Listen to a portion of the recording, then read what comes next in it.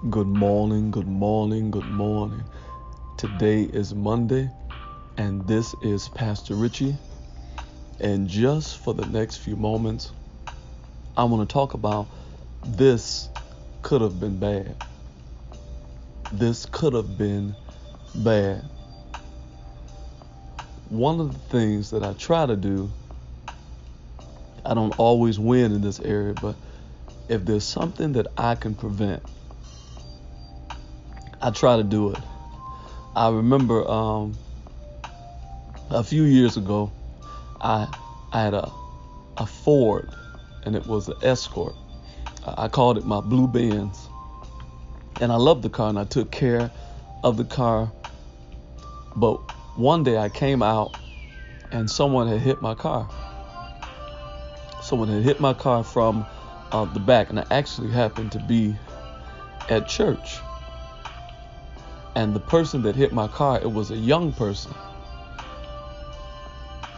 So opposed to just going off the handle, I began to look at the bright side of things. Have you ever known of challenges that people had with other people? And if anything ever jumped off, they would really just go off the handle. So this young person that hit my car, there were some people who had challenges, to say the least, with his parents. So I was so glad that even at least my car was hit, but I was glad that it was me, because I was going to be subjective and I wasn't going to be upset to the degree that I was going to escalate it to some high level. Not that I'm a pushover or anything like that, but just sometimes peace is just the way to go. You can get you a new bumper, you can get a new car, but the relationship has to matter at a certain point. So that's just one example. Something that's more practical. We were out at dinner. This was recent. Out at dinner recently, and you can always tell when the experience is getting ready to go south.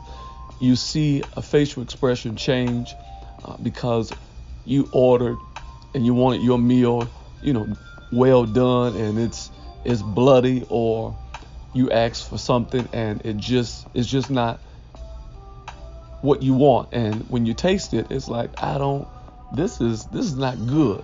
And there are people who are diplomatic and they know how to ask for things in a way without causing any friction. But this particular time, number one, we have a waitress, and I can tell that she is not skillful. She's doing the job. It's kind of like the difference between a person who's been trained in how to engage with people in customer service, and then a person who just takes cash and makes that particular exchange. It's a difference in service at times. So she wasn't fully skilled in that particular area, and I'm soft on waitresses because it's a hard job to begin with. So long story short, someone says, I don't like this. I don't like what you brought me, and this is what you suggested that I would eat. Now, to add insult to injury, not only did she suggest this for this person,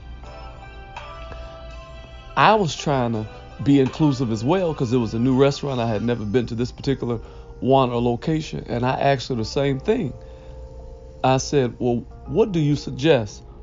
And to my surprise, I didn't know it at the time, she suggested the same thing as the other person had, and when they brought theirs out, she didn't like it. And she tasted it. She's like, I don't like the sauce, and different things like that. And mine came out. This could have been bad. Mine came out, and when I tasted the sauce, it was just as nasty. It wasn't great. But I have people there that I love. We're all laughing. We're telling jokes. We're watching TV. It's a fun time. And I don't want the experience to be bad, because once I send mine back, because I'm a person that people respect and all that kind of stuff, it's a domino effect. I can just see it. this experience is getting ready to go downhill. So I taste it. When mine comes out, I'm like, oh no, it's good. I chop it up. So this is what I do, because I assumed that maybe the experience wasn't going to be great. So I ordered a salad, I ordered some soup, and I ordered a smoothie just in case I didn't like the entree, because I wanted to still kind of have a decent experience. And to my surprise, the soup was good, the salad was good. But when I began to eat my entree, it was horrible, to the degree of what I wanted. To that degree, it was edible, but definitely not something I would order that time or again.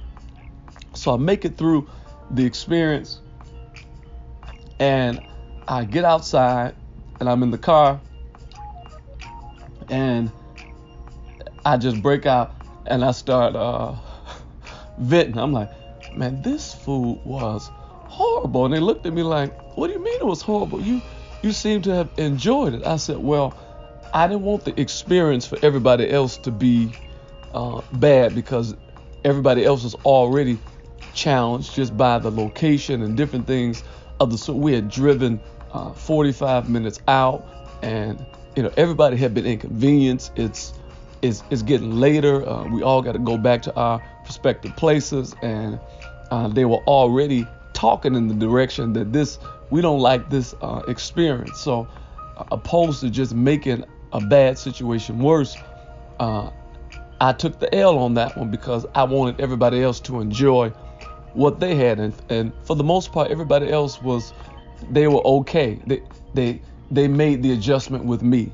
It's not that the food was just bad or tasted horrible. It just wasn't. Things were not seasoned to a certain degree, and it just wasn't great. It was just average. But the place, the ambiance, the decor would denote that everything would be great. And there were people who did send things back because they didn't like it, but they didn't lash out. And I knew I was around people who could potentially just turn the place out. So opposed to it being a bad experience, we just laughed and told jokes. And my emphasis was, I'm going to enjoy these relationships, because there's nothing I can do about this meal that'll help this situation, because it's going to ruin the whole night for everybody. It's just going to be a bad experience. So that's what life is about sometimes. Sometimes you make the adjustment because you want other people to be comfortable. This could have been bad. See, but it's your attitude. It's how you look at things that can cause a bad situation to be good for other people. That takes help. And that takes help from God. Pastor Richie, I understand everything you're saying, but I would have just went in and just told the waitress and I know, but the anxiety that it's going to cause for multiple people, and I got people that's up in years, and I don't want to cause any other stress or pressure on the people that I love. I don't want somebody to have a stroke. I don't want somebody to be out of sorts because of something as simple as a plate or some food. I can get you a meal somewhere else, but I can't get another you. And I want to preserve the people in my world. And I think as children, as sons, the way that we preserve people is to be okay. When I'm okay, I'm teaching other people how to be okay, but I can't do that in my own strength.